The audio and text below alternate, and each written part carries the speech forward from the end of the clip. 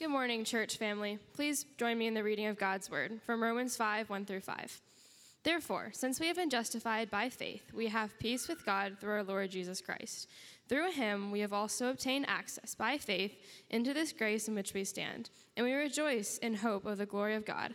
Not only that, but we rejoice in our sufferings, knowing that suffering produces endurance, and endurance produces character, and character produces hope.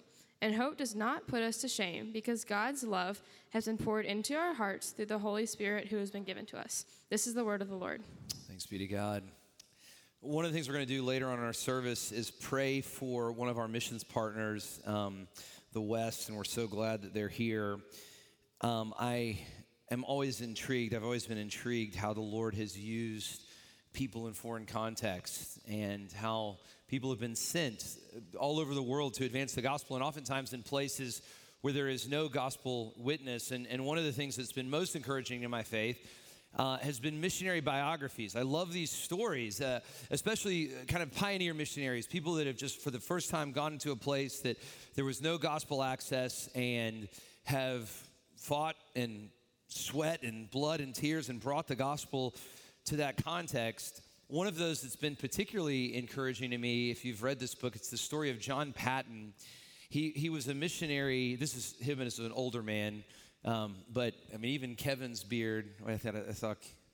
Even Kevin's beard can't touch that. But anyway, but John Patton, he was a missionary to the New Hebrides, which is kind of near Australia. Vanuatu is the kind of current name of the country.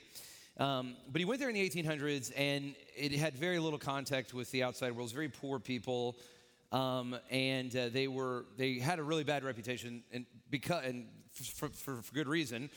They were cannibals, and so they would eat human beings. And so people said, "Don't go there." I mean, there's other places that need the gospel. These people are really crazy. Don't go to these people. But he went, and he had an amazing ministry.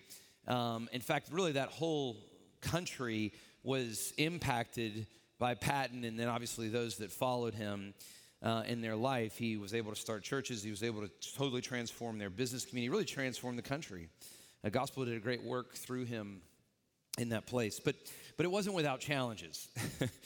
In fact, this is the book. There's so many challenges he faced. It was very, very difficult. And there's one particular passage that's very striking in the book. He's being chased by these people. They're trying to kill him, and they're going to kill him, and they want to eat him. I mean, it's everything that everybody warned him against is about to happen to him. And so to get away from the people, he climbs a tree, okay? So you can imagine, just imagine this. There's no cell phone service, there's no satellite phone. It's the 1800s, you're totally far away from anything you've ever known. All these people are running around the woods trying to kill you. It's the middle of the night, and you climb a tree to wait it out. But here's what he wrote about that experience. He says, "I climbed into that tree and was left there all alone in the bush." He says, "The hours I spent there live all before me as if it were but of yesterday. I heard the frequent discharges of muskets, the yells of the savages. Yet I sat there among the branches as safe in the arms of Jesus. Never in all my sorrows did my Lord draw nearer to me and speak more soothingly to my soul than when the moonlight flickered among these chestnut leaves and the night air played on my throbbing brow as I told all my heart to Jesus, alone, yet not alone. If it be to glorify my God, I will not grudge to spend many nights alone in such a tree, to feel again my Savior's spiritual presence, to enjoy his consoling fellowship." Stories like this have always intrigued me. If you're like me, I would say I grew up in a context where my understanding of God was if you obey God, if you're faithful to God, if you do what God says, you'll be really happy. You'll be blessed. The Lord will take care of you. You'll live a long and a happy life. Verses like Jeremiah 29:11 were a big part of my childhood. I learned it in the NIV. For I know the plans I have for you, declares the Lord, plans to prosper you and not to harm you, plans to give you a hope and a future.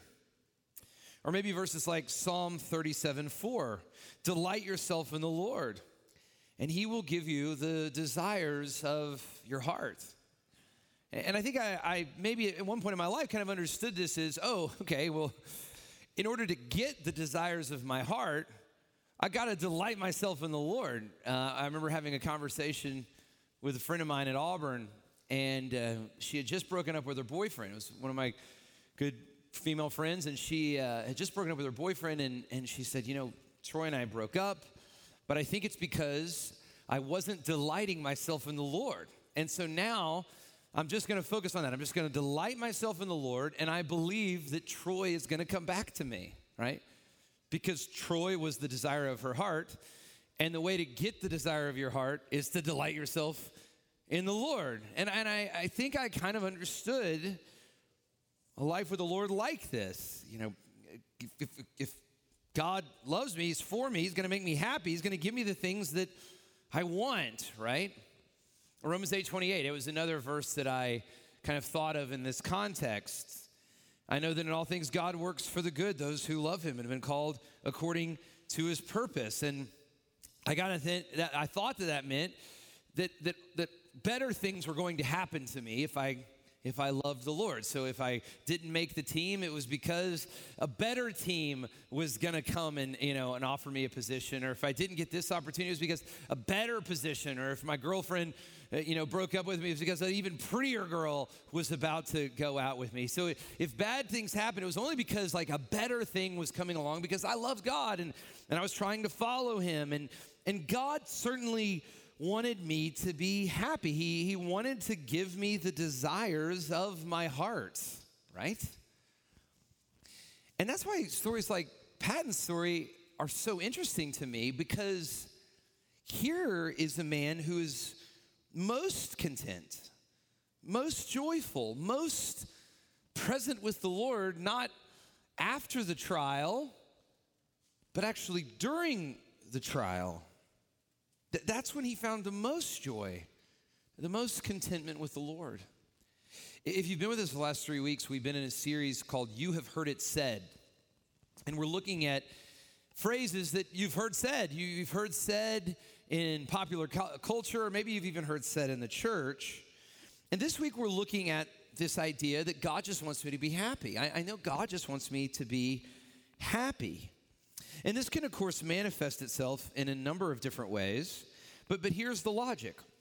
I know God loves me, and therefore he wants me to be happy. And so if I have a desire, right, if I want something, then surely that's good. Surely God wants that for me. If I have this desire, it must be right. Because why would God, if he wants me to be happy, keep me away from my desires, keep me away from the things that I really want?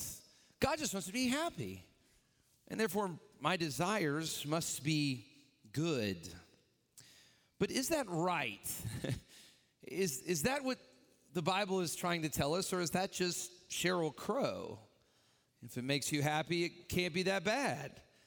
Or maybe James Taylor, if it feels nice, don't think twice. If God just wants me to be happy and my heart wants something, if God's really good to me and really loves me, then I should be able to follow my heart. Any children of the 80s, listen to your heart, Roxette says. There's nothing else you can do. And we kind of laugh at this, but this kind of listen to your heart or follow your bliss kind of thinking, it can really guide how we understand the world, how we understand God, how we interact with God. It can really guide our understanding of our relationship with the Lord. God has given me these desires. If they weren't right, then why would I have them? Why wouldn't I just be able to pursue what makes me feel comfortable? Because after all, God just wants me to be happy. So how are we as Christians to understand this? How do we make sense of this? Because something we see in Scripture that's certainly true, the covenant people of God, God's people, he does love, he does bless. He does want to be happy.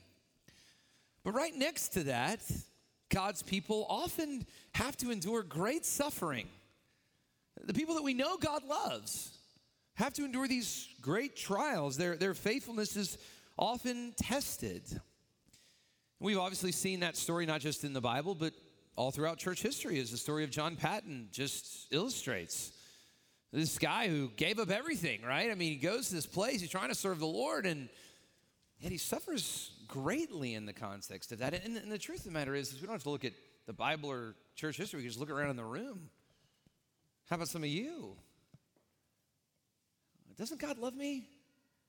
Doesn't he want me to be happy? Then why am I dealing with this? Why am I suffering through this? Why do I keep losing here? Why hasn't God answered this prayer for me? Why hasn't God done this for me? I've been so faithful to him. Why isn't he? Can you identify with that? And it's very easy in that context to begin questioning the goodness of God, questioning the love of God. And so as we think about the question, I think this text answers three very important questions for us. First, what is the nature of Christian happiness? Number two, what are the means of Christian happiness? And then number three, what is the security of Christian happiness? Let's look at the nature of happiness. That's a great question to ask. The nature of Christian happiness. What is happiness, right? Yeah, Thomas Jefferson, the Declaration of Independence, we recognize these things to be given by God, endowed by our Creator, self-evident, life, liberty, and the pursuit of happiness. We all recognize that everybody has a desire to be happy. But what does that mean? What is happiness? A few weeks ago, I read a passage from The Psychology of Money. And that book says that to be happy is when you can do whatever you want, whenever you want, for as long as you want, with whoever you want. That's happiness. Freedom to be able to do whatever you want, whenever you want, with whoever you want, as long as you want. But is that happiness? Or is there maybe something deeper going on? And I think this text says that there is. Let me read verse 1 and 2 again. It says, "Therefore, since we've been justified by faith, we have peace with God through our Lord Jesus Christ. Through him we've also obtained access by faith into this grace in which we stand, and we rejoice in the hope of the glory of God." It's interesting when you talk to people about happiness, usually a few things come up. I've got a little list here. The first is this sense of like justification, right? What am I doing that justifies me, right? I took a little plane trip this week and I watched the old movie The Natural on it, the story of Roy Hobbs. He was going to be the greatest that ever was. And when he walked down the street, everybody would say, "There's Roy Hobbs, the greatest to ever play the game." And that was going to make him happy. Right? He had this goal. I'm going to be justified. I'm going to do this thing, and that's what's going to make me happy. In fact, I even had a conversation just this week with a guy who said, "I want to make this amount of money. I want this amount of money in my bank account, and then I will be happy." It's justification. People talk about it this way. And it may not be something so concrete like that, but it may just be, I want to be a success. I want to prove myself. I want to do something that's worthy. Another thing that people talk about is relationships. I mean, this is certainly central in people's conversations about happiness, right? My marriage, my friendships, my children make me happy. Another thing people talk about is just having peace. I want to have peace. I want to be at peace with myself. I want to be at peace with other people. Maybe I want to be at peace with God. And a lot of this is wrapped up in hope, right? A lot of times when people talk about happiness, it's, I'm going to do this. I'm going there. I'm going to be there. I'm going to get married. I'm going on this vacation. I'm so excited because I'm going. There's a hope oftentimes involved with happiness. What's interesting about this text is that actually this text grabs at all of those ideas. And Paul is kind of reformulating it. We've been justified by faith. He's saying, you want to be justified?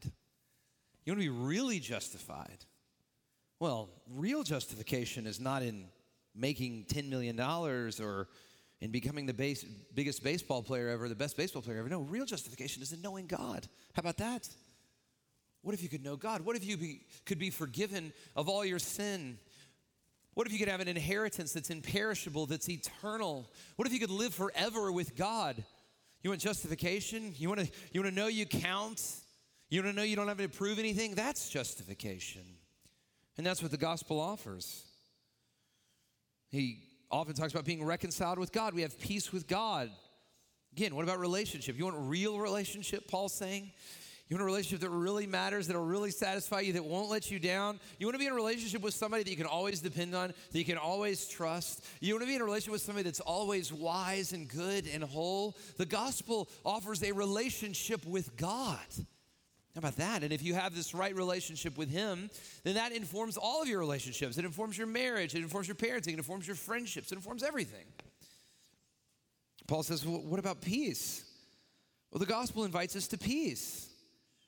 You want to have peace with God? Well, you can know God. You don't have to prove yourself to God. You can be justified by faith, this perfect peace that comes through Jesus, and that know that in any circumstance, God could be with you. This is the peace of the Lord. This is the peace that passes all understanding. It's not that we don't go through hard circumstances. It's that in those circumstances, God is with us. When I was a kid, my class took a field trip to a cave. I was probably 6 years old, and we were going to go to a cave for a field trip. And it was right around the time, some of you guys are old enough to remember this, it was right around the time that there was this little girl in Midland, Texas that had fallen into a well, and it was big news, and her name was Baby Jessica is what everybody called her, and they had to get her out of the well, and I remember I was seeing this story, it was on the news every night, and it was right around the time we were supposed to take this field trip to a cave, and I didn't know much about caves, but I knew that they were a lot like wells, and I knew that kids could get stuck in them. And so I started telling my parents, I don't want to go on the field trip. I don't want to do that. I was terrified of the field trip until my dad said, I was thinking about being a chaperone on that field trip. And all of a sudden, instantaneously, I still remember this, instantaneously, all my fears of the cave totally went away. I wasn't afraid of the cave at all. Now, nothing about the cave had changed. The cave was still the cave. But I knew that my dad was not going to let anything bad happen to me in a cave. That's the peace of God. Paul is saying here, you've been justified through faith, you've been reconciled to God. Now the peace of God is with you. And finally, hope. What about hope? Well, we can all look forward to going on a nice vacation or, maybe even getting married or having children. But Paul's saying here, no, this is the hope that satisfies. This is the hope that's real. This is the hope that'll never disappoint you.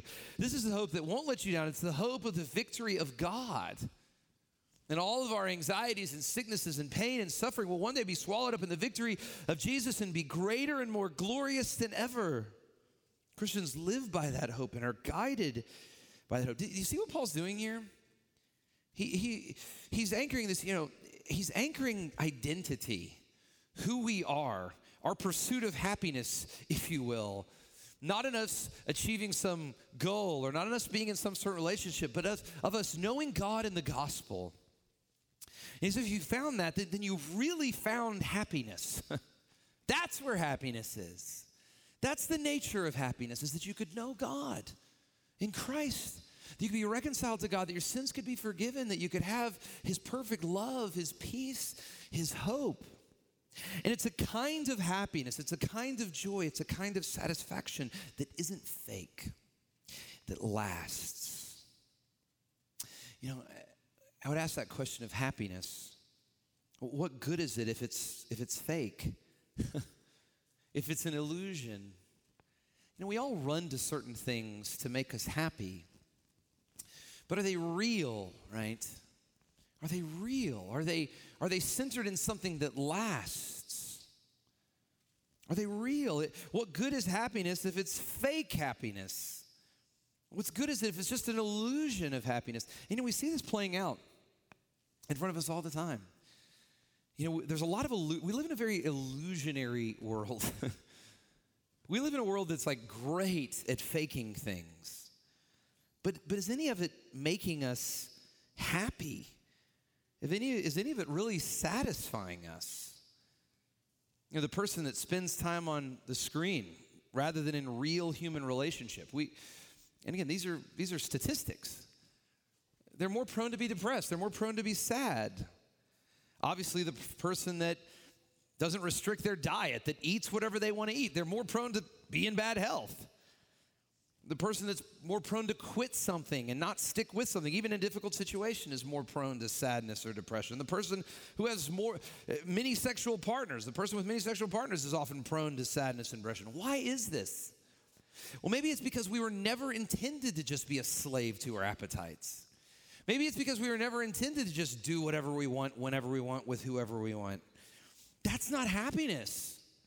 That's just an illusion, and we live in this illusionary world where it's incredibly easy to be deceived. It's incredibly easy to give yourself over to something that has the promise of happiness, but it never really will satisfy. You know, my kids have gotten into this show, I don't know if y'all seen this, called Is It Cake? Anybody know this show? Is It Cake?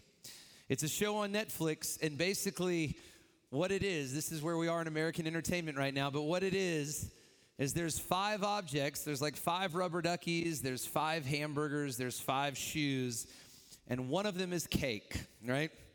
So you have to guess which one is cake or a shoe. Now, the thing about it is these cake makers are amazing. It's actually kind of entertaining. You're like, how do you make a cake that looks like a taco, you know? And, these people really have trouble trying to figure out which one is actually cake. The point I'm trying to make here is, look, we live in an age where we can make everything look good. But a cake shoe doesn't do you much good if you want to go on a run or play basketball. It's just an illusion. And we live in an age where our already susceptible hearts can easily be deceived. And the prophet Jeremiah says, the heart, listen to your heart. Well, Jeremiah says the heart is deceitful above all things. It's desperately sick. Who can understand it? I mean, that's a question.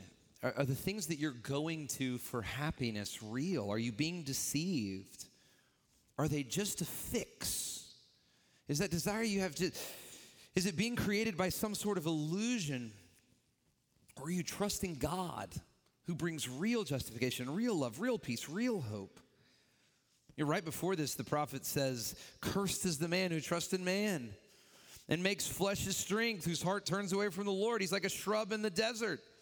He shall not see any good come. He shall dwell in the parched places of the wilderness in an uninhabited salt land. But then he says, but blessed is the man who trusts in the Lord, whose trust is in the Lord. He is like a tree planted by water that sends out its roots into the stream. It does not fear when heat comes, for its leaves remain green. It's not anxious in the year of drought, for it does not cease to bear fruit. I love this. It doesn't say that heat or the year of drought will not come. It's just saying that the man who trusts in the Lord and not in himself in the year of drought, when the heat comes, won't dry up because he's anchored in something that's real. He's anchored in something that lasts. He's anchored in something that truly can satisfy him, namely the Lord. He's anchored in the thing that you were designed to be anchored in.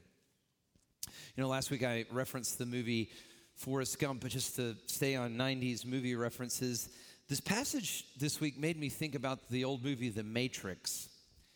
Now, some of you may not have seen that. It's kind of old now, but it's a movie where it's kind of a dystopia, future dystopia, but it's a movie where basically computers take over, machines take over the world, right? But they need humans to kind of keep running, and so they put these humans in this like illusionary coma where our minds are just being fed, you know, these stimuluses that make us think that we're in this real situation, but we're not really. It's kind of about the metaverse, even though it's not, you know. Just watch it and you can see. But anyway, but there's some humans in the Matrix that figure out what's going on. They realize, oh my gosh, these machines have taken over, and so they start this resistance movie. They start to kind of try to fight back against the machines, but it's very hard because the real world that you have to live in if you are out of the illusion has grown cold. It's grown dark. It's grown very tasteless, and so it's hard for them to keep this resistance up. There's a very famous scene, though, where one of the characters that was in the resistance has basically had enough. And he basically says, I'm just going to give myself over to the illusion. There's this famous scene. He's sitting at dinner. He's sitting there with one of the machines, and they're at this steak place, and he's got this beautiful steak and a glass of wine, and somebody's playing the harp, and it's this amazing scene. And he says, I know this steak doesn't exist.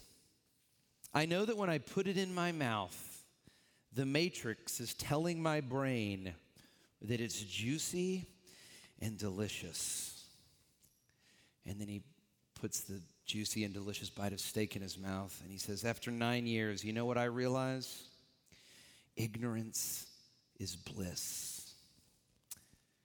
And he abandons the resistance force. He chooses the illusion because it's nice. It makes him feel happy, makes him feel good for a moment. And I want to say this. At some level or another, this is the decision that you and I are making every single day of our lives. You're going to face pain. You're going to face hardship. You're going to face loss. Even in your best moment, there's going to be a little sorrow in your heart. And when you face loss, and when you face loneliness, and when you face discouragement, and when you've been let down, and when somebody's cruel to you, you will automatically, I want you to hear this, listen to me. You will run to something for comfort. You just will. That's a reaction. Your body will go over here and you'll remind yourself, okay, I really am somebody. I really am special. You'll run to something to assuage the pain that you're feeling. And so much of what you will be tempted to run to in this deceitful and illusionary world is an illusion. It may make you feel happy for a time, but it's not real. It's not lasting. It's never going to really bring you joy. This is why workaholics exist. Because there's pain in the world. You say workaholics exist. Why? Because those people got hurt. Something hurt them. Maybe they realized they weren't as good of a dad as they wanted to be. Maybe their marriage is not as good as and rather than working on that, rather than embracing the pain, they run over here to work because work tells them, you're good, you're important, keep working, we need you. This is why serial dating exists, right? Because real relationships are hard, but if you can just kind of date one person after the other, it's fun, it's exciting, and then move on. It's why pornography exists. Because there's pain in the world. And you're going to run to something to assuage that. But here's the deal. Is it an illusion? Is it something that's actually going to bring you confidence and victory? And again, it doesn't just have to be sinful things. It can be good things. It can be experiences. There's some of you may be just running from experience to experience to experiencing because you're hurting and you're just trying to say, I'm going to remind myself that my life is awesome. What do you do in the face of loss and pain and suffering? We can run to all sorts of things to cover the pain. What Paul is saying here is, look, you can either cover the pain and suffering and act like it doesn't exist, which is an illusion, or, and this is the amazing part of this passage, he says, or you can let it do its work. And that brings me to the next point, which is the means of Christian happiness. What I'm about to tell you is fascinating. Look at verse 3. So not only that, but we rejoice in our sufferings, knowing that suffering produces endurance, and endurance produces character, and character produces hope. And hope does not put us to shame because God's love has been poured into our hearts through the Holy Spirit who he has given to us. What Paul is saying here is that real Christian happiness, this kind of powerful happiness, this strong, lasting, satisfying happiness can actually and does actually grow when we suffer. And when we suffer, that produces in us an endurance and a character and a hope that won't disappoint. I want you to hear how different this is. The world says the way to happiness is to have all of your desires immediately met. What this is saying is that the way to happiness, the way to real peace, real rich happiness, is actually to not have your desires immediately met. I want you to get that. The world says, happiness, have all your desires met right now, immediately. This actually says that no, real happiness, The kind of happiness that won't disappoint, that really lasts, actually really happens when all your desires aren't immediately met. And we just started a little C.S. Lewis course. It's going on right now over in the collective. But C.S. Lewis talks a lot about this.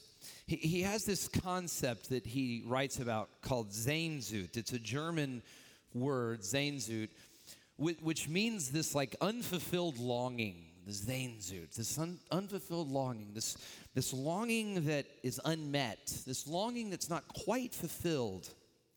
He says the longings which arise in us. This is an interesting passage. Let's listen closely. He says the longings which arise in us when we fall in love, we first fall in love, or we first think of some foreign country, or we first take up some subject that excites us, are longings which no marriage, no travel, no learning can really satisfy. I'm not speaking of that which would be called ordinarily unsuccessful marriages or unsuccessful holidays or unsuccessful learned careers. I'm speaking of the best possible ones. There was something we grasped at in that moment of first longing which fades away in the reality. That's a fascinating passage. Okay, it's obvious when you're hurt, when you've been let down, when somebody's been cruel to you, there's a longing, there's a pain, there's a sorrow that exists in your heart. But what Lewis is saying here, and this is fascinating, is that even in the best things, even in the best marriage, even in the best job, even in the best vacation, there's always a little bit of sorrow in your heart. Let me go ahead and break it to you, okay? For those of you who never realized this, you've bought into the illusion of the world that says, oh, if I just had more money, I could get rid of that little sorrow in my heart. If I could just be this successful, if I could just, marry a man that's awesome, I could, that little sorrow in your heart, then it would all go away. Let me just break it to you. I'm sorry to be the bearer of bad news. This is one of the best things you'll ever hear, though. On this side of glory, on this side of being with the Lord, there's if your cup is full of life, there's always a little of it. It's going to be sadness. It's going to be sorrow, and that's okay. That's the result of living in a fallen world. That's the result of living in an age where we're not fully with the Lord. It's a result of living in an age where sin still exists. And so Lewis says, okay, there's three ways to deal with this. The first person always blames the thing. I married the wrong girl. I took the wrong job. If I had just become an architect, then I'd be happy. He said the second person becomes a cynic. They say, well, nobody's happy. You can't be happy. Life's a sham. But he says the third way is the Christian way. And that is to realize that unmet desires are actually pointing to something. They're actually the map that shows us where true happiness is actually found. He says creatures are not born with desires unless satisfaction for those desires exists. A baby feels hunger. Well, there's such thing as food. A duckling wants to swim. Well, there's such thing as water. Men feel sexual pleasure. Well, there's such a thing as sex. But if I find myself with a desire which no experience in this world can satisfy, the most probable explanation is that I was made for another world. If none of my earthly pleasures satisfy it, that does not prove that the universe is a fraud. Probably earthly pleasures were never meant to satisfy it, but only arouse it to suggest the real thing. What Lewis is saying here is this little sorrow that exists in your life. And beyond that, particularly suffering and sadness and loss, they exist for a purpose. They remind us of the real thing. They remind us of the Lord. That's actually why, so the means of Christian happiness, hear this is amazing. The means of Christian happiness is actually sorrow. It's actually suffering. It's actually disappointment. Those are the things that pull back the curtain. Those are the things that pull us away from the illusion. Those are the things that point us to the thing, namely the Lord, that will truly satisfy. Augustine's Confessions, if you've read that book, it's his autobiography of the great church father, and I'll summarize it in a sentence. He says, I tried sex, I tried success, I tried education, and I found out this, that my soul is restless unless it rests in God. And you see, suffering reminds us of all of this. Suffering pulls back the curtain. Suffering actually points you to the Lord.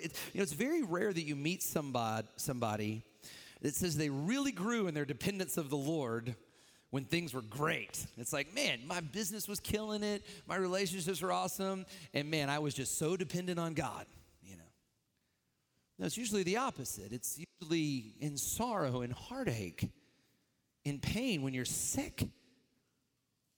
It's times when sin is exposed. It's in times of financial distress. In those moments, the illusion is removed.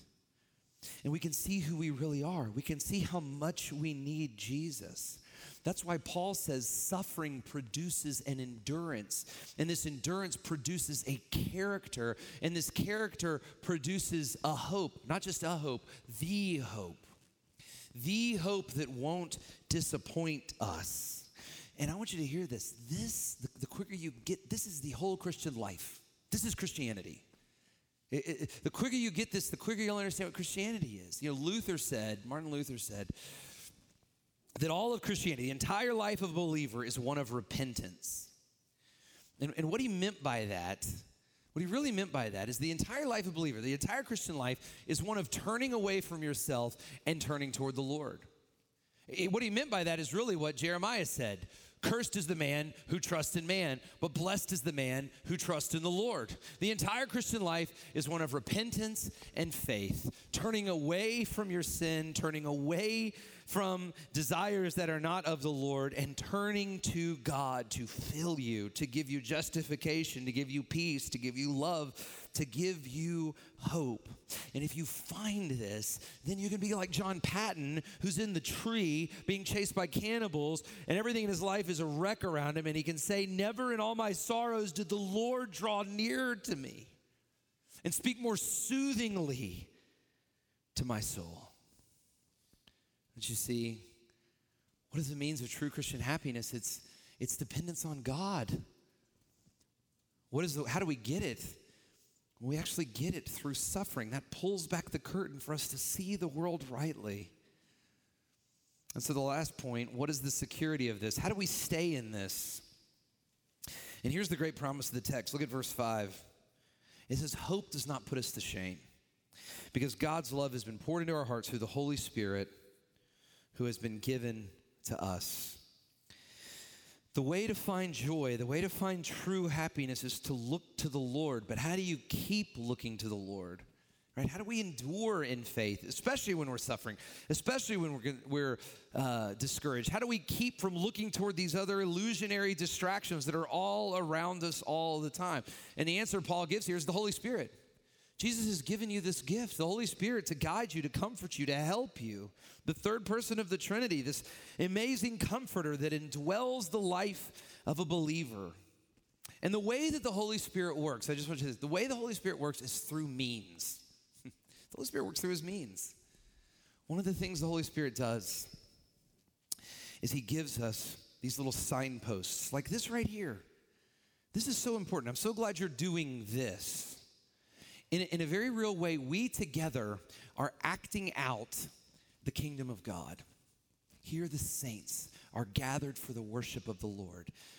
There's a very real sense where the Holy Spirit uses this means, the means of a worship service, to remind you that you were made for the kingdom of God. And that one day you'll be with him. And that one day you'll be with God, surrounding his throne with all the saints of old. This little worship service, as dinky as it is reminding us of that. The Holy Spirit uses his word. I can't tell you how many times that the word of God preached, when I've read the word of God, and all of a sudden, man, the Lord has just met me. Even in discouragement, even in loneliness. And I've remembered who I am as a child of God. I remember how loved I am by God. My soul's been restored. I've found joy in the Lord. The Holy Spirit uses the people of God. Again, I can't tell you how many times. The Spirit of God's used a friend to correct me, to encourage me, to just be there for me in the time when I needed the Lord to help me endure in faith. And he did through his church, through his people. Don't you see? The Spirit uses means. The Spirit uses means. And one of the means that he uses, and I just want to close with this, are the promises of God. For the person that's here, that you are in the sorrow, you're in the pain, you're in the distress. This verse came to mind this week, and I want to read it to you. Hear this promise of the Lord. The Lord is near to the brokenhearted. The Lord saves the crushed in spirit. Many are the afflictions of the righteous, of the good, of the faithful, but the Lord delivers them all. And right after that passage, I'd forgotten about this, but then I read the passage, and right after that passage, you know what it says? It says he keeps all of his bones. Not one of them is broken. And you kind of read that and you say, well, okay, encouraging verse. I'm glad my bones are in good shape. Well, what that is it's actually a reference to Jesus. It's one of the prophecies that was fulfilled in the cross, that none of his bones were broken. We can read this now, Psalm 34, and be reminded of our Lord. The Lord is near to the brokenhearted. He's near to the crushed in spirit, and he delivers them all. And we can know, you know who else has been brokenhearted? You know who's been brokenhearted? He's suffering. You know who's really suffered is our Lord. You ever been lonely? You lonely right now? You know who's experienced cosmic loneliness, the greatest loneliness, forsaken by God? Our Lord. Are you humiliated? You know who's experienced the greatest humiliation? It's our Lord. Don't you see who Jesus is? He's not a high priest that can't sympathize with our weaknesses. He's one who in every way has endured this suffering, these pains along with us. But he endured. He endured in faith. And now he is enjoying the fullness of God's joy, of God's happiness, of God's kingdom. And as we look to him, and as we stay faithful to him, and as we continue in him, so will we. You have heard it said that God just wants you to be happy. But I say unto you, God wants you to be truly happy. Not just to be a slave to your appetites, but to be a son or daughter, conformed to his character. And through suffering, yes, through suffering, to experience his ultimate joy. Let's pray together.